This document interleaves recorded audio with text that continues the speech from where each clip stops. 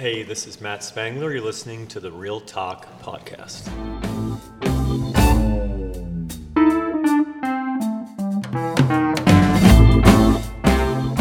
Before we start, you do have a tattoo, Japanese tattoo that says Yes. 見えない気にしない on your right arm. Right. And then on your left arm, you have 不在は心臓より成長させる which on the right arm, it means if you don't see it, don't worry about it. Or out of sight, out of mind. That's exactly right. That's out right. of sight, out of mind is this one. And then what is it supposed to say on the left? Because it's something about the heart makes you grow.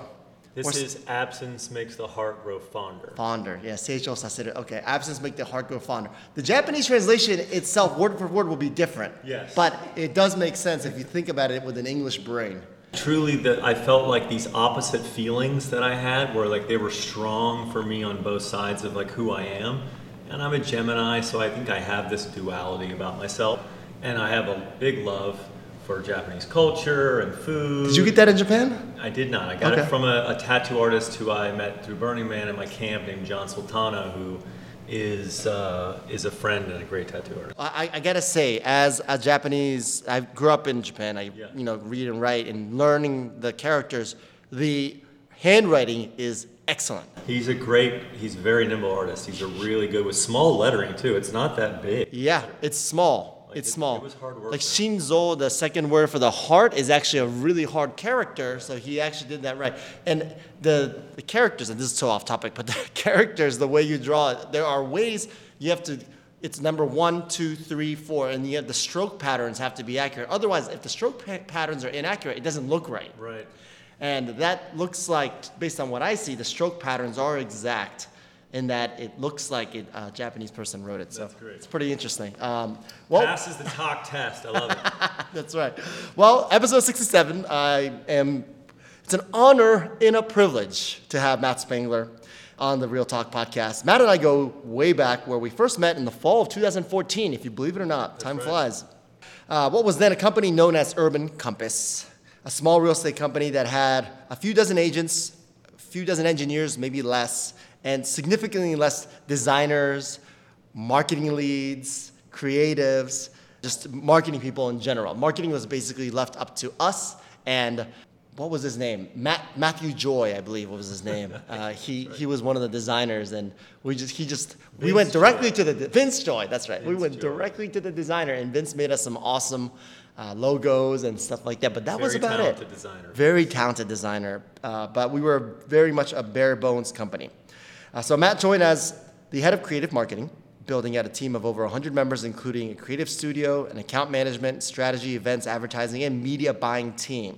He also oversaw the creative direction of all brand communications and marketing by building a world-class in-house design studio that provides seamless design thinking across brand, agent, marketing, product advertising, and expansion.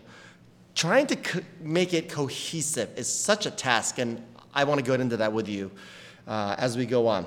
As to present day, Matt expanded the nation, oversaw marketing and creative teams across more than, I would say, 150 to 180 offices total, coast to coast. Yep.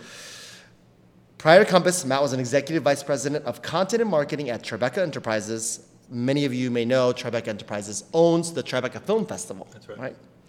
And along with another half a dozen other creative companies, Matt is a serial entrepreneur, a business owner, a consultant. Follow his LinkedIn. I could talk probably for another hour if we talked about your work history before Compass. But what I want to do is talk about your present day, your future, and also what you did here at Compass to date. Just a quick end note, put this in the show notes. Please give Matt Spangler a follow on Instagram at Matt Spangler. No spaces, no periods, no underscores, no commas, at Matt Spangler. So before we get started, I'd like the audience to know who you are. So let's start off with a couple warm-up questions. So please tell me, where are you from and how long in New York City have you lived here? And what neighborhoods have you lived in Manhattan? So I grew up in Atlanta, Georgia. Mm-hmm. I lived there most of my life. I was actually born in Gainesville, Florida at the University of Florida Hospital when my dad was doing his residency there. But most of my childhood in Atlanta. I went to high school there, college in Virginia, James Madison. JMU. That's right, and then New York after that. And I've been in New York It was basically, I moved here in 99, so 23 years now. And I started near Madison Park. So is that like Madison Park? Is that neighborhood? Like Yeah, well, I guess it 28 depends on if Madison? you're on the east side of Madison or the south side or the west side. It's like right above 28th and Madison was where I was, my very first apartment.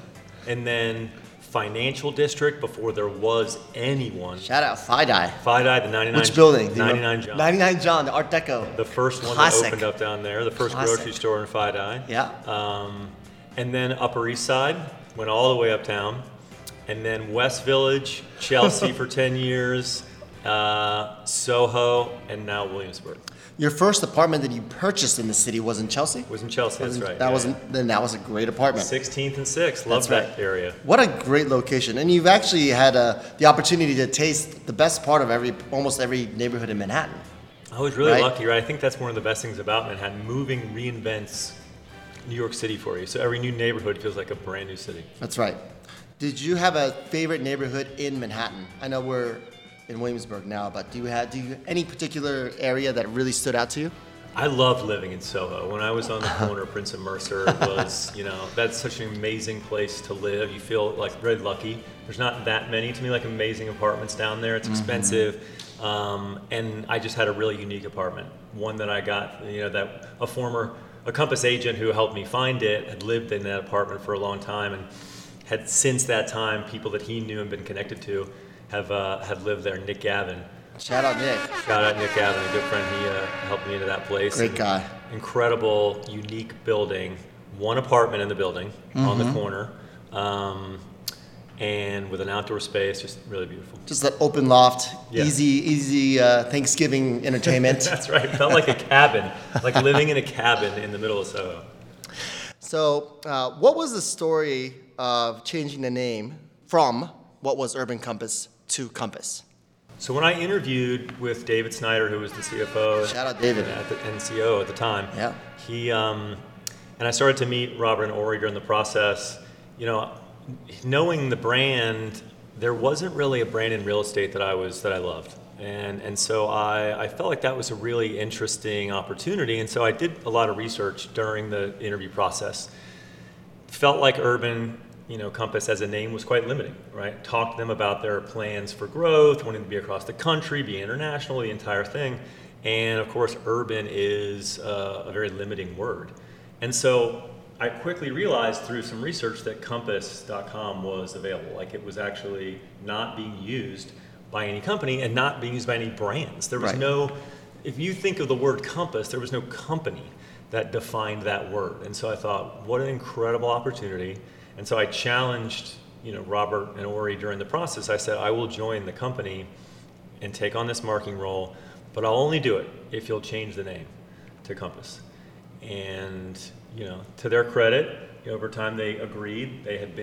Ori had already been in talks with the gentleman who owned Yeah, talk about that. So, because you said Compass.com was available, and it wasn't available, right? Someone owned it. Yes. That's true.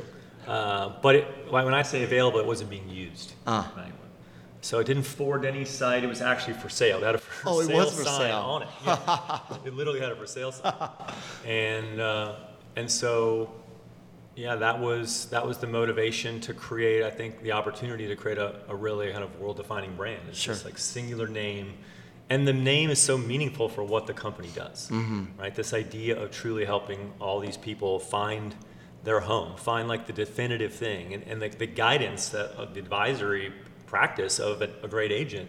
That's what they do. They help guide people to Right. that decision. So it just fits so perfectly. So I was like, if they're not willing to take this chance, then it's probably not the place I want to go. Right. Okay. The branding aspect of it. Yeah. That's right. It does ring a great bell, right? The moniker, finding the direction of finding a place in this world. Yeah. Right. It's That really eventually nice. became the mission, but at that time, like it was. It Really wasn't. That wasn't the mission That then. was yeah. not it at the time. We used this, as part of the original rebrand, this guiding you home idea. We touched a little bit on this, but what did the real estate industry look like when you started in the field, and what were some of the biggest changes 8 years later? Right. I think a few of the biggest things I see, one was that agents didn't think about themselves as individual brands. when I was doing my initial research, I met 100 agents in 100 days. That was my first 100 days. I wanted to meet someone every day. I remember this. So I'd walk around the office and I'd sit down with somebody and ask them questions and interview them each day. Yeah. And I asked everybody, can you show me the photographs, the things that show what you do and how define you as a brand? And everyone showed me their headshots. It was like the only photograph that they had. Yeah. So they weren't thinking about their own perception, about how they looked, that they were themselves the product. Right. And so that was probably one of the biggest changes. Two is like there was no investments by any companies, no brokerages in technology. There was any brokerage that was currently investing in, except Redfin, which had obviously the totally different model of actually hiring workers and going in a different way. But as far as traditional brokerages were concerned, there wasn't a single company who was going to invest real money and time. The IT department doesn't count, right? Exactly. Yeah. Exactly. Yeah. Okay. Buying Microsoft Office is not part of the investment. Exactly. Okay. How do you think you personally changed the lives of real estate agents? I think one big thing is just giving people pride in their profession. Yeah. I think again, this getting back to the personal brands of agents. I said this a lot to my team early on. I wanted people to look at Compass agents like people look at Nike athletes, and I wanted to give the same level of creativity and branding and kind of power, right, through great design to our agents. Can you give an example of a Nike athlete and what Nike has done for them? Well, Nike sells shoes. Shoes are just a commodity. Anybody can make shoes. Sure. But it's the stories of you buy Nike because they're worn by LeBron James, right? You buy them because they're Jordans. Yeah. They're called the shoes, the name of the person that wore the shoe. Mm-hmm. It's not the shoe is defined by the people. Sure. And so to that respect, I think the combination of elevating the best people in a certain profession, in that case sports, and then aligning it with the world-class design was very much in the fabric of how we thought about, elevating the agent. So I think giving, from before, I think to a certain degree, Compass and me joining, the industry of we created an environment that made agents more desired, more powerful in the world. That is probably the definitive thing that if I look back on the 8 years of where it started to where we are today, the power of every agent at the negotiating table for what they're worth and what service that they can provide, the value that people put on that to me is way higher than it was to start. Yeah, I never thought about it like that. Interesting. If you think about it, Tiger Woods has elevated his shoe game by Nike. Right, Tiger Woods became more of a global brand. Michael Jordan became more of a global brand. Serena Williams became more of a global brand with the help of they were a platform company to like Nike. The best people in their areas. That's right. Athletes. And Compass is doing the same. Shout out Nick Gavin, right? Global platform, helping brokers, individual brokers, become more of a platform. I think it also leveled the playing field for agents too. Before, without the platform, software, everything else, it was hard as an individual agent to compete against massive teams. Teams have marketing people and finance people and lots of, buyer's agents and all these different things.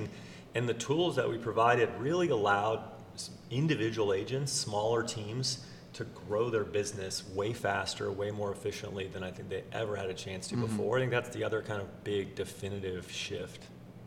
We're going to pivot here. What insights can you share about your experience with the real estate industry press? It's a hot topic. Yeah. This is something I am super close to just because working in marketing, and I actually oversaw the communications team at Compass for many months, from almost a year time span. Robert asked me to take it over right around the time WeWork imploded. So when there was a lot of attention on Compass because of we were a SoftBank company and our connection with everybody with real estate, trashes right, they make the connection. Compass is WeWork because it's SoftBank. Yeah, exactly. We're real estate and SoftBank, so we're the same company. Was basically the kind of press. Yeah. I think when I think on the press, what I realized is that the real estate industry is very similar to the tabloid industry.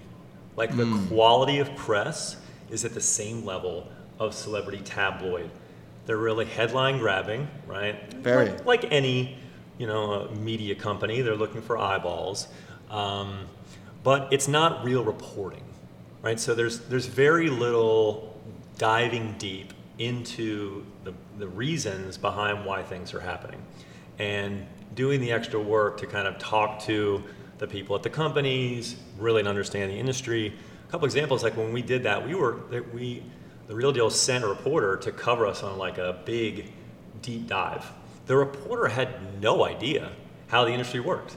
We sat down with him and we literally had to explain to the individual, he was from Australia. He didn't understand really anything about the industry. So we're talking to a reporter who's covering the industry and our place in it, but doesn't know. So, and I see this still happening today. Like, it's pretty wild to me. A recent Curbed article where the headline was like, Douglas Elliman agents, or Compass agents leaving to go to Douglas Elliman. Mm-hmm. But the reality is, if you look at the numbers and the story over the last few years, over like 600 agents have left Douglas Elliman to come to Compass. And there's one team. Exactly. They're talking about like a few people recently, like less than 10, moving to go back. Yeah. And also the ideas of why they leave, right? Why do agents actually move, right? It's a combination of incentives and money always, right? Mm-hmm. Why? It's the same aspects of a job. You're either unhappy at a place, or there's a reason from a pay perspective of you go over.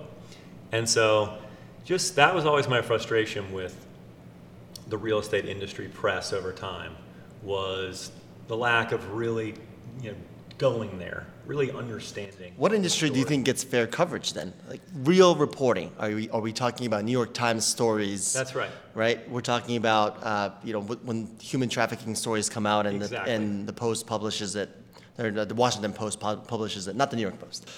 Is it when the Wall Street Journal does a deep dive into why Enron had failed? Do you think those are more of a leveled, real reporting as opposed to? I do think so, yeah. And listen, this isn't like just something that happens in the real estate industry only, but I've just been amazed in the 100%. eight years I was there. I never saw a single truly deep dive on the company done by a reporter at any publication. Sure. Maybe that's just, I think there's obviously a wide variety of reasons for that, but it was surprising. 100%. Something that was surprising to me. 100%, aka clickbait, right? Yeah. What do you think about the tough inflation market we're in today? Listen, I think I listen to the other experts more, and this is not my area of expertise, but I think I think the people like Leonard, I think, are people I really look to right now to kind of have great breakdowns. Leonard Steinberg, the chief ambassador at Compass and one of the best agents in the country. And Evangelist, that's right, thank you. Evangelist, ambassador, he's both things. And to me, the accuracy around this is just a cyclical thing that is going to continue to be driven by the interest rate challenges. I don't think that it's going to end anytime soon. I think it will probably get a bit worse before it gets better. And this is something that's it's going to happen. It's part of the ups and downs of the financial markets and the cycles. And so cyclical. Exactly. And so I think for me, it's a race to quality always, right? Like things that are good, quality businesses that work well, kind of housing, the great apartments, these things are always going to continue to have value. And so I see inflation as a race to quality in so many ways. What's your opinion on StreetEasy? Incredible, impact that they've had in the industry. Like, I remember, talking to an agent over time around the power that it has with consumers is really unbelievable. They've invested so much money in advertising in the New York area to dominate, and they were really the first. Talk about leaders. I remember meeting with that founder of StreetEasy. I think his name was Michael, in very early days, and before the acquisition of Zillow. Yes, this is well before I ever worked at Compass. I was working at Tribeca Film at the time. Oh, okay. And curious just about his business. Yeah. And, talk about someone who really saw the opportunity from a technology perspective, to consolidate the complexities of all the MLSs. In fact, that New York didn't have an MLS, all these different things, to create a definitive product there. I think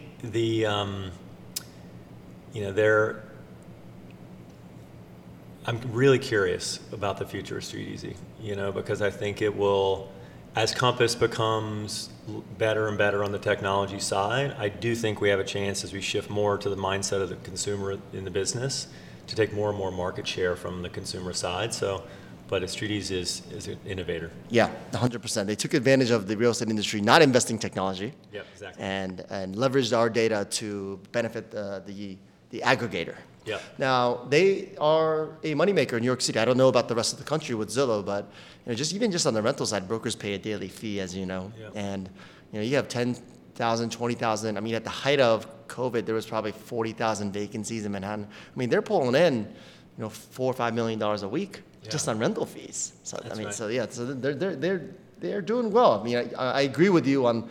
I'd be curious to see how they do going into the future. In fact, you're one of the biggest rental agents in New York, right? And you've always had an incredible business there. And like StreetEasy, I really see is building all their business on rentals. That's Do you it. still see that as the kind of Their the way that they analytics. continue to grow? And their analytics on the rental side probably surpasses that on the sales side by far. And what happens is if New Yorkers, if they keep going to StreetEasy and they look at the rentals and then they become buyers, I mean, they're going to go back to StreetEasy again. Oh, this is how I've always found my apartments. Exactly right. This is how I've always researched buildings. It's always on StreetEasy. So, I would say that their presence is significantly more felt than any other brokerage's website. Just part of the, becoming a platform. What does the next year look like to you for Instagram, TikTok, Snapchat, Reddit, any of these other social media platforms? I think you're going to continue to see attrition on their growth. You know what I mean? Their growth numbers will slow down. Right now that you have 3-4 major competitors that are all in the exact same space with the explosion of TikTok. I mean, they ate market share from Snap. They ate market share from Instagram. Facebook, everything, everybody. Facebook. Now YouTube, everyone's having to change their paradigm to go, after these, the leadership there. I think we are going to see a significant shift in the in what I would call like the friend communication aspect of those. Yes. You're going to see a lack of people leaving the platforms and go to other new ones that are better for just direct sharing and for sharing with smaller friend groups. Be Real, I don't know if you're familiar with that, but it's definitely another one of these incredibly fast growing networks. I think the numbers I saw recently was that they grew from 3 million daily users in April to 10 million in August. Oh, wow. It is a wild growth story. Wow. And again, it's all about, okay, I don't want to do, I can't see my friend's stuff anymore in these other platforms, right? Because the algorithm's just pushing me things and ads. So I'm going to get off them and I'm going to go to another area. And I think you're going to see a lot of attrition in those kind of more friend-centric networks. How do you think it will impact real estate brokers in general? What is there an app that you think they should be focused on, or do you think they should just continue to build on what they're building on? I mean, do you have, or be the forefront of the next big thing, like Be Real? I think it shows anyone who's really wants and is interested in being ahead is gonna look ahead, right? Yeah. The people who are the winners, who go out early and are want to spend a ton of time, and there's many agents out there who do, are going to be great at finding the next network and investing time to build earlier there. Sure. But for the vast majority of people, it's do what you do well and comfortably, and obviously there's massive exposure across all of those networks. Sure. And so wherever you feel comfortable, grow your audience there, and just be authentic to it, and that's always going to result in more growth for your business than trying to chase. That's right. Things. Try hard to be on the next big thing. Yeah. Danielle and I are not going to dance on TikTok probably anytime soon. If I try, she'll probably run away. But you can always find us on Instagram.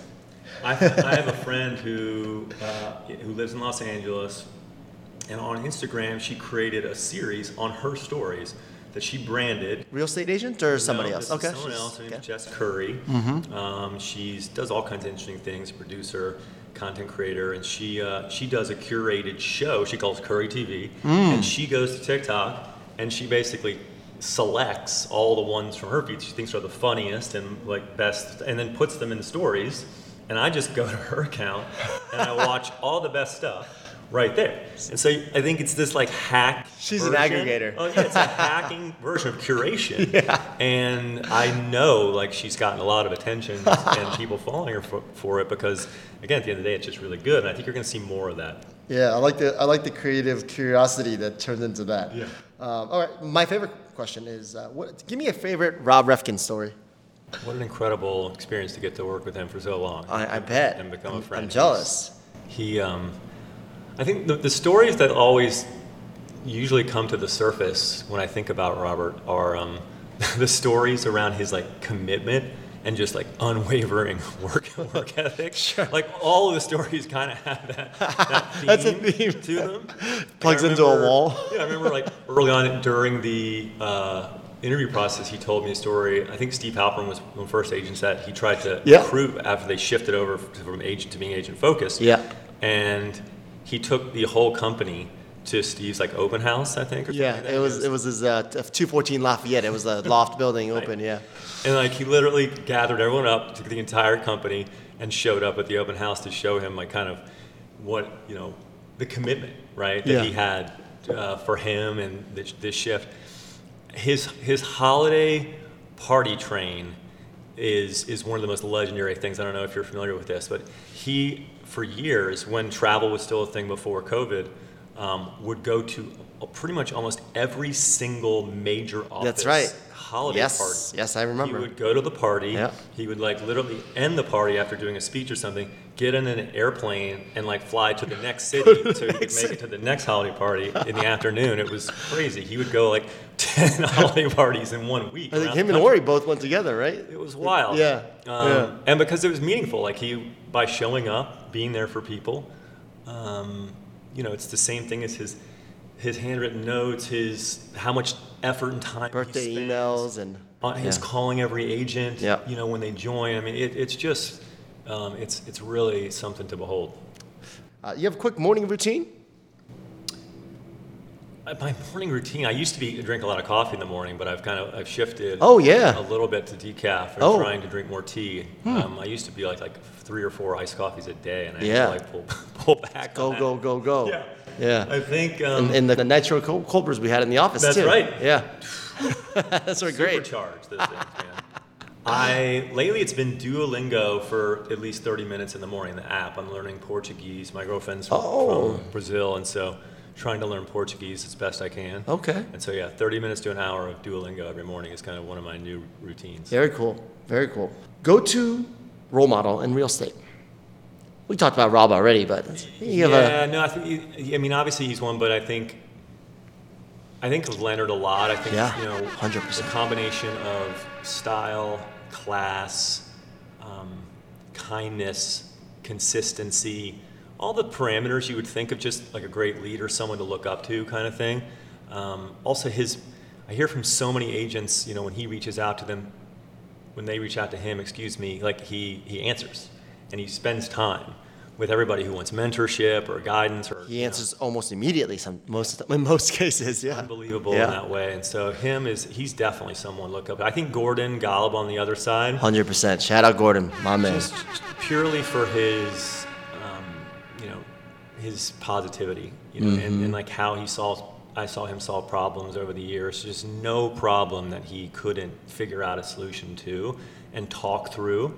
And there's just something about the way he puts the human relationships at the center of solving the problems. And it's like building the relationship with the person you have the problem with. Yeah. Will allow you to get to a solution at the end of the day. And he's definitely was very much a role model for me in that way. 100%. Couldn't agree with you more. Some of the best guys. And last but not least, it's another quick question.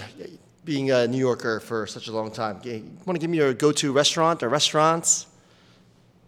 I mean, it's definitely omakase places for sure. Yes, I want to okay. hear yours too. I would say lately mine is Nakaji. Nakaji, yeah, okay. Down in I've been there. in Chinatown, like really special place.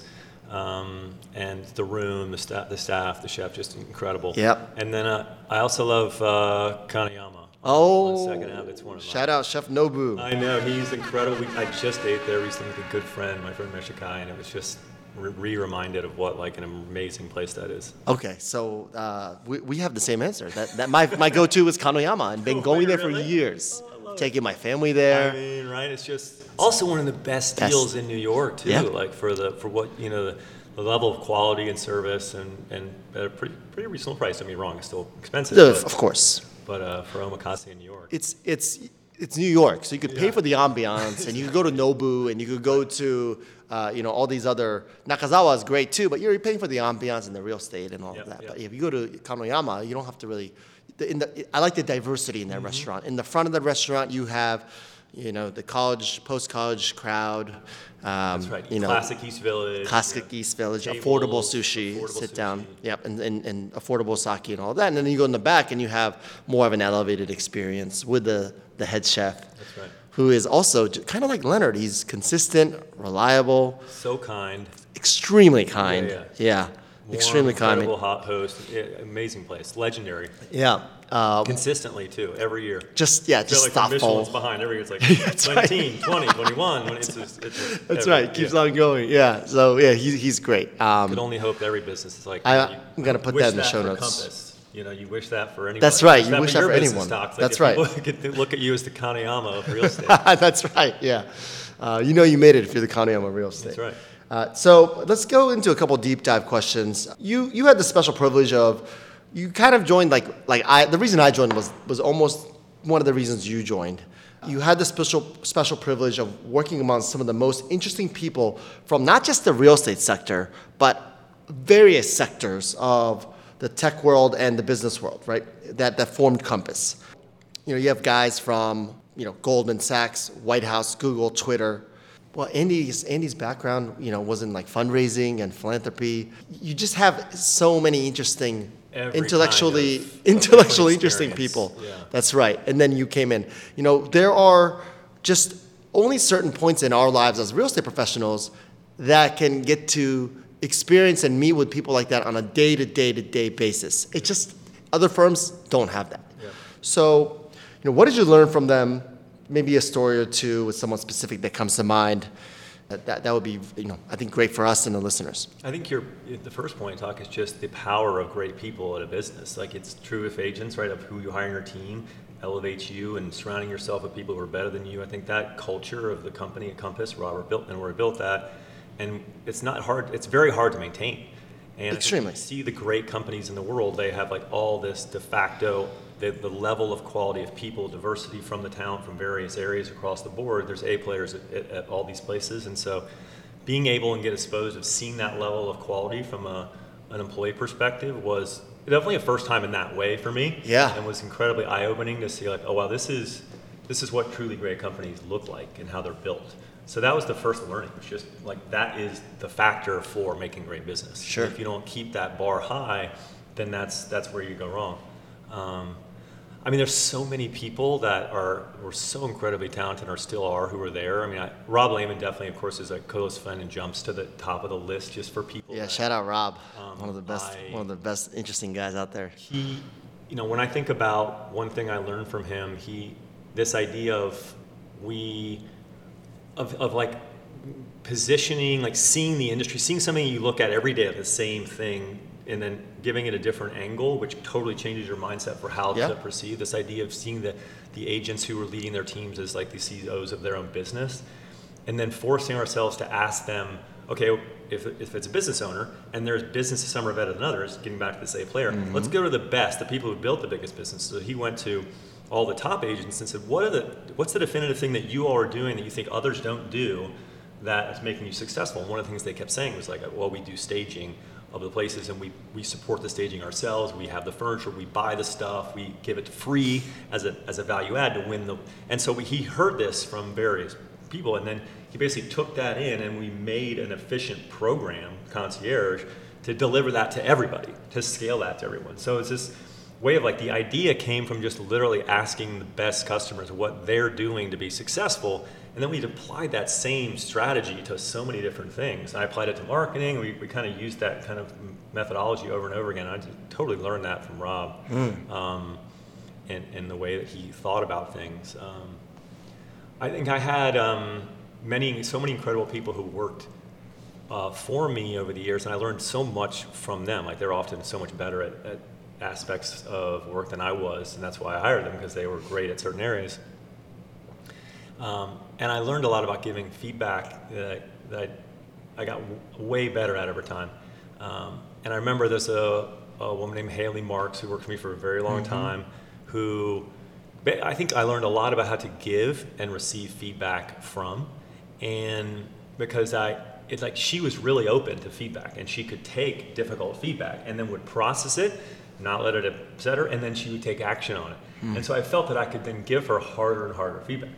And so that actually made me better at giving hard feedback for everyone I worked with, because I saw that like what she did to then apply it made her exponentially better at her job faster in many different areas. And so I think about that was something that she really taught me. It came from really caring about her and like her career and wanting her to get better. Right. And I really learned that more at Compass than almost anywhere in my career.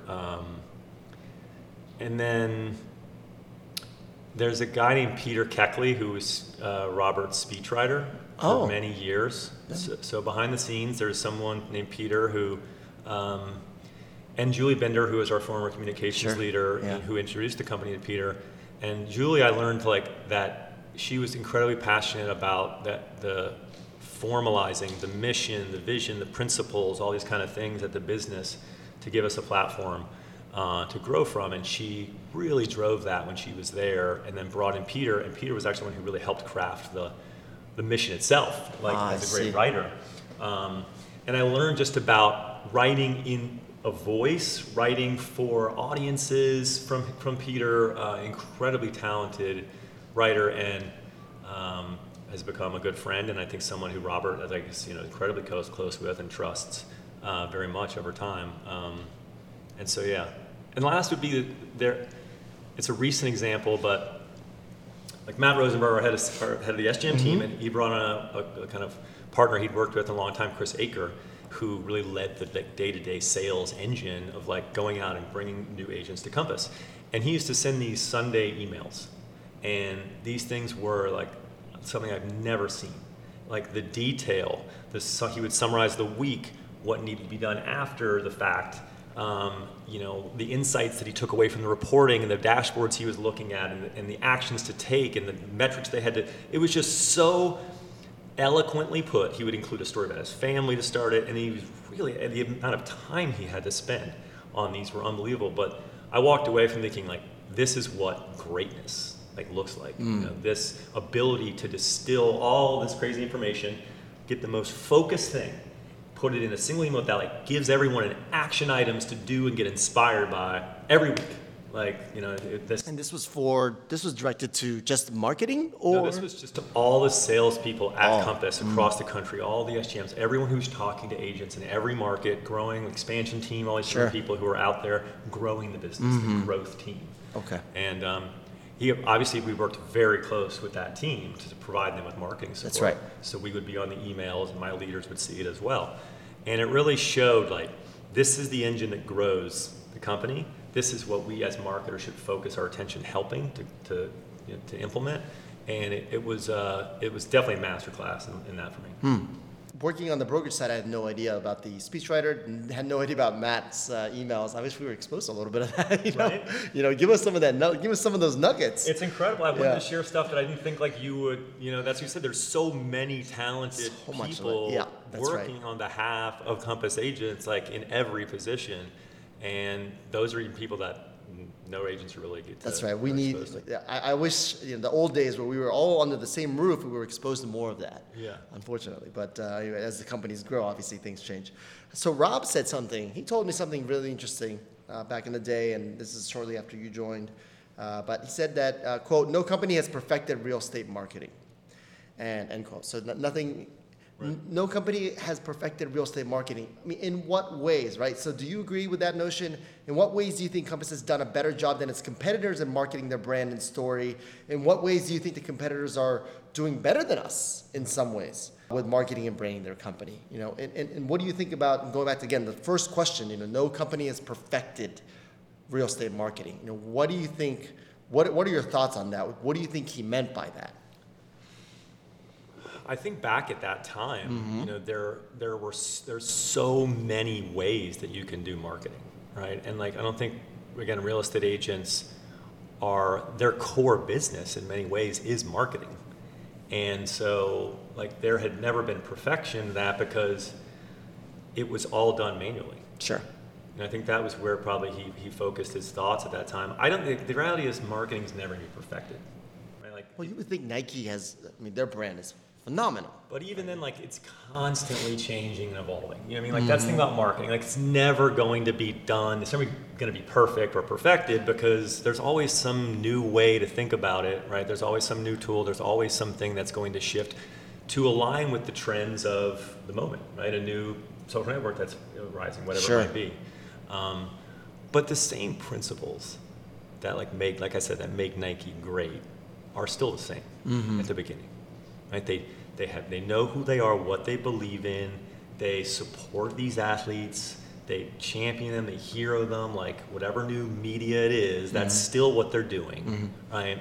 They tell amazing stories about the power of sport, and it's the same with companies. I think we were good about just focusing in on and staying true to what is the most important thing, which is these incredible stories of the agents, right, and the impact that they make on people's lives, changing people's perception of the quality that they can deliver, and then giving them all the tools to do it themselves at an incredibly high level. I think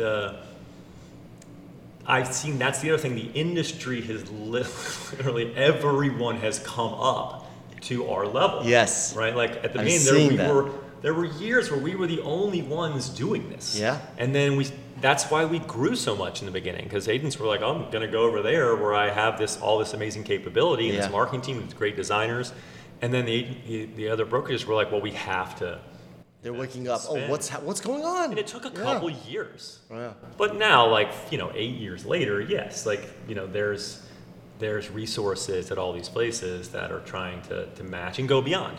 I look at something like obviously Ryan Serhant is incredible what he does, and he understands the pulse, and he also sticks true to what he knows. And I think his building his in-house studio for video for marketing team for the New York agents. Video, it's like a video suite. Exactly, and offering them that service, I think, is a really smart thing that they do better than we have. We have our own version of ability to make videos through Video Studio and software that we've built, but his has a slightly more human and tailored version, which a lot of agents are attracted to, and I think so. I think they do an amazing job that better in many cases than we do, and I think there's a lot to learn from that.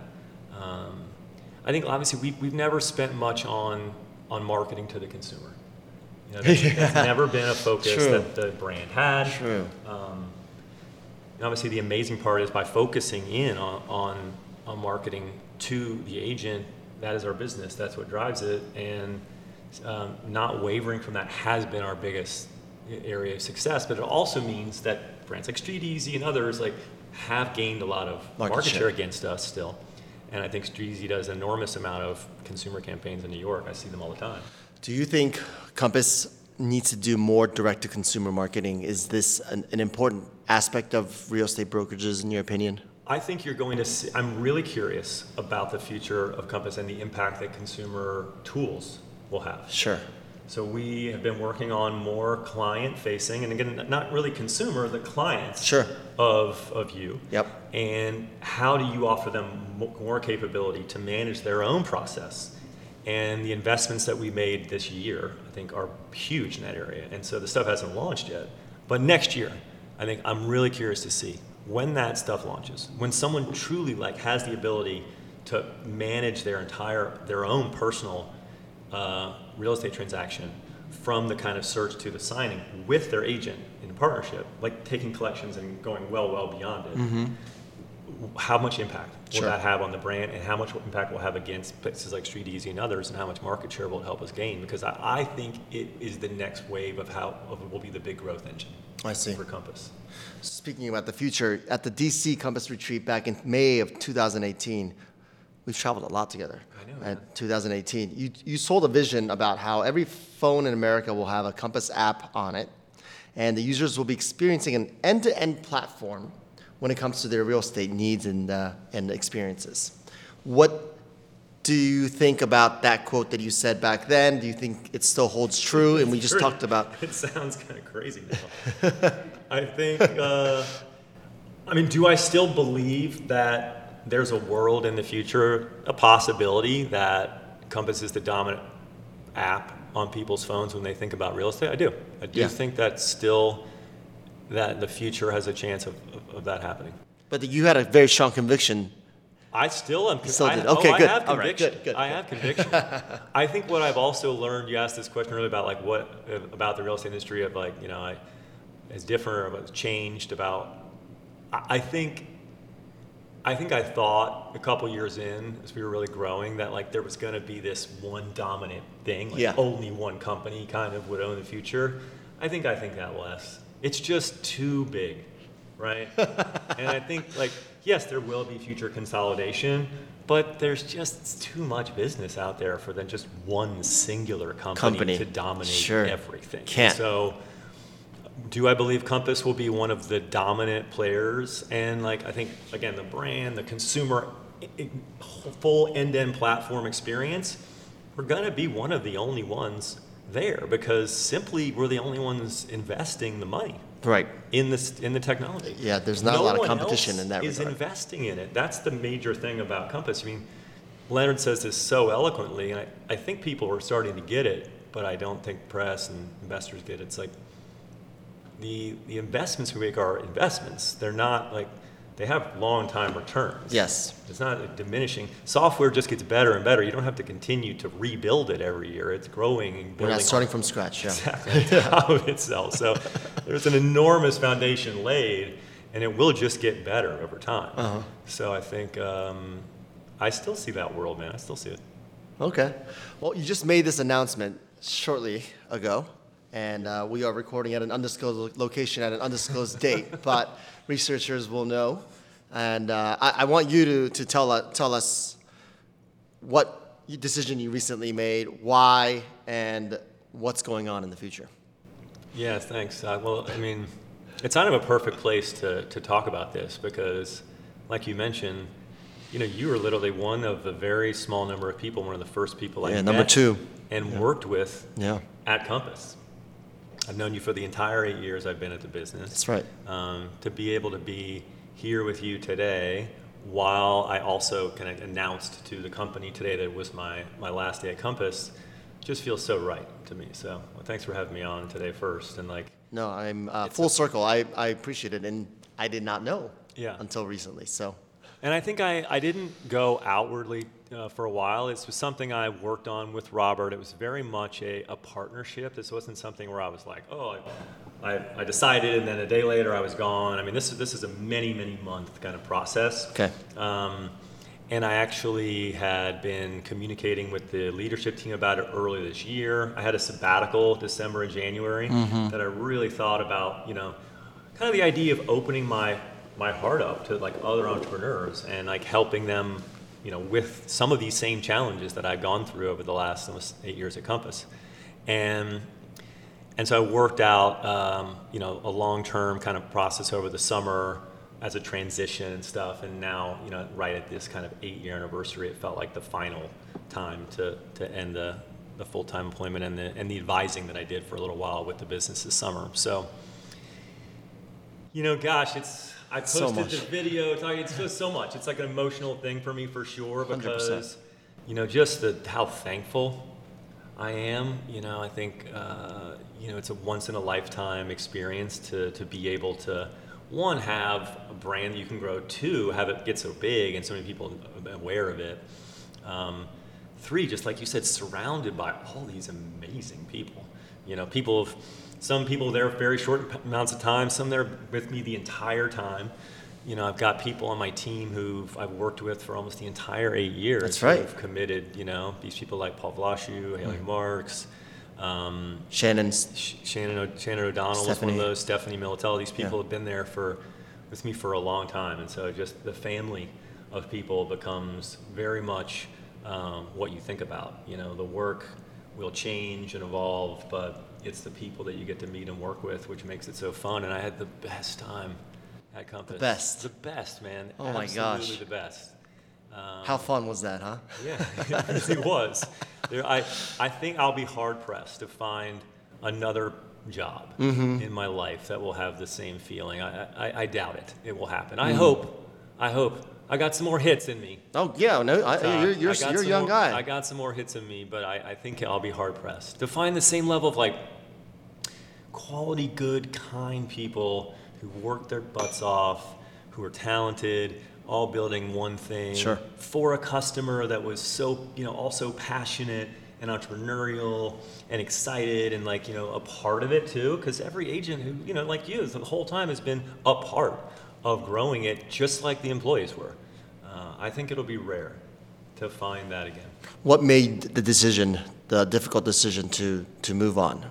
For me, it was really just you do reach a point where you feel like it's time. Mm-hmm.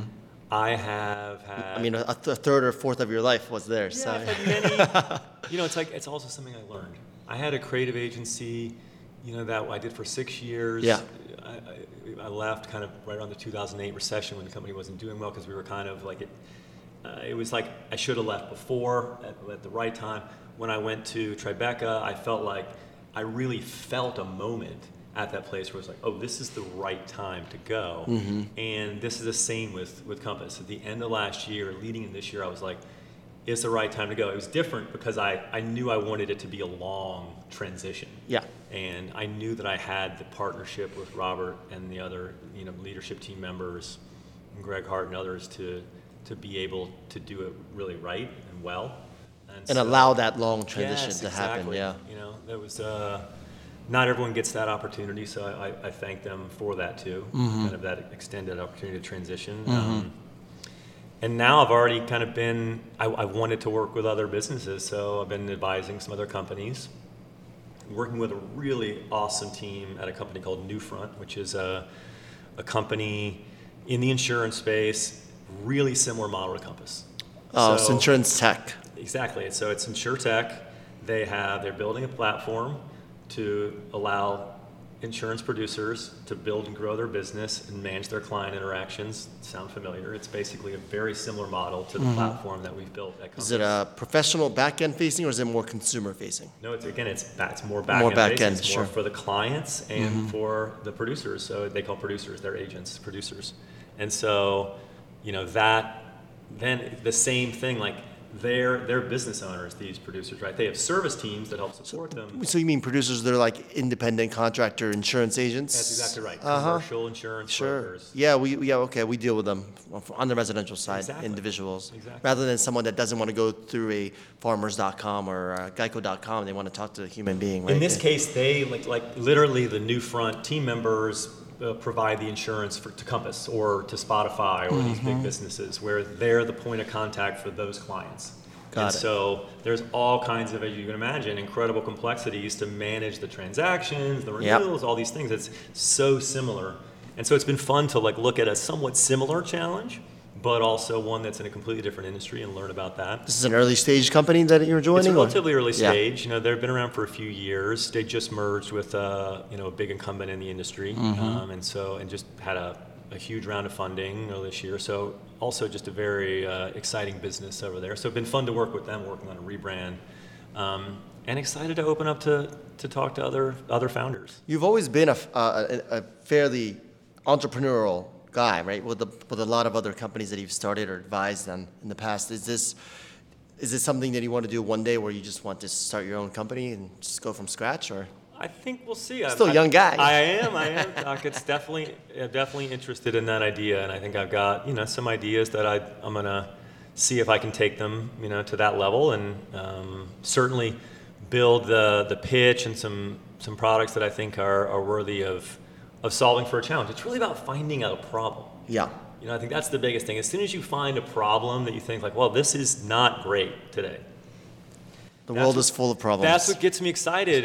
There are, but there's also ones that's it has to connect to what you love. Yes. And what your experience is, right? It's oh, there's a lot of problems. So, that's for sure. It's like that thin margin right there. What you like problems. It's like this. What right? do I want to spend the next 10 years of my life working on? I mean, I think about that at Compass, right? That was something where this industry was that interesting to me.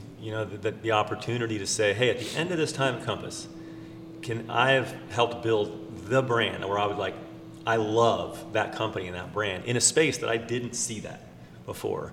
And I think now the goal is to try to find that in another space. That's great. Just on a final note, as the departing member of Compass, do you have any future advice for brokers?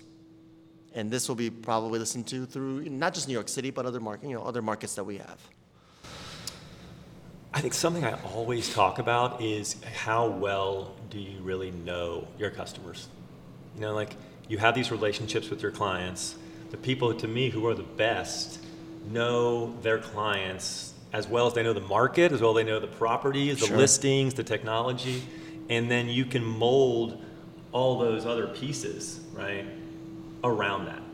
But how well do you really know them? It's that whole I for years would be on top of our teams about how well is your CRM tagged of the interest, the personal interests of what those people actually care about. Yeah. So that you can talk to them, email them, message them, send them stuff that they actually care about. It's not, yes, they care about real estate too. But they're humans too. Exactly, but they but they care about real estate via their own interests. Yeah. Yes. Right, and so, I think one thing that I learned at Compass, this idea of I remember we launched this thing. It's a tool that I'm sure you've been on there. It creates a board about feedback. Yep, of course. You were there before it existed, and you're there after. Yep. That thing. A simple tool that doesn't cost us a lot of money at Compass was probably the most definitive innovation we did, because it allowed all of you to pile into this area and go this is broken, I need this help. Express our frustrations. Exactly. Build this thing for me. And then all of you vote up. Up. Yeah. And just recently we launched a completely new version of the email tool at Compass. And that had over 2,000 votes. So 2,000 people at Compass said, this isn't as good. I need this to be better, and here's all the things I needed to do. And at that, those people got an email when that launched saying, you asked for it, we built it, delivered. Go use it. And that's a really exciting thing to me. That was one of the definitive learnings that I just didn't think about before Compass. Yeah. You know what I mean? It's Tribeca Film is amazing. They're not doing customer surveys. They're just making things, right? Thinking, because they have taste and an elevated brand and a perspective, a point of view. And for some businesses like film, that makes sense. But for the vast majority of ones, and your business, what do your clients care about? Right. I think is most important. Right. Well, I just want to end on a note of, it's an honor. Thank you for your time. Just having our conversations, it's come to my realization that there's been so many great memories of growing this company. And, when we talked about traveling, talk about, going to, Aspen and San Francisco, Boston together, DC, LA, all of these around the country, Miami. Partying together in Miami and Austin. Going to not just about the parties, but the networking, but having the experience of growing something together, and also traveling to so many different cities and meeting, again, the people, the interesting people, the intellectually stimulating leaders that we have across the nation. It's really something special, and I hope that you get to replicate that, or at least maybe in a different way, maybe not the exact way, but you get to replicate that in your future endeavors. And I know you'll always be a supporter and a champion of Compass, and I just want to say thank you for all of your time and effort and sweat equity and energy and dinners and travels and everything that we got to do together. So thank you for Talk. that. Yeah, that means a lot, man. Like I said, you're one of these rare people who were able to also go through that experience with me and a few others. And so it's very meaningful. It's a privilege. Ultimately, definitely a privilege. Well, thank you all for listening. Please follow Matt Spangler. We'll put it on the show notes on Instagram for his future next journeys. And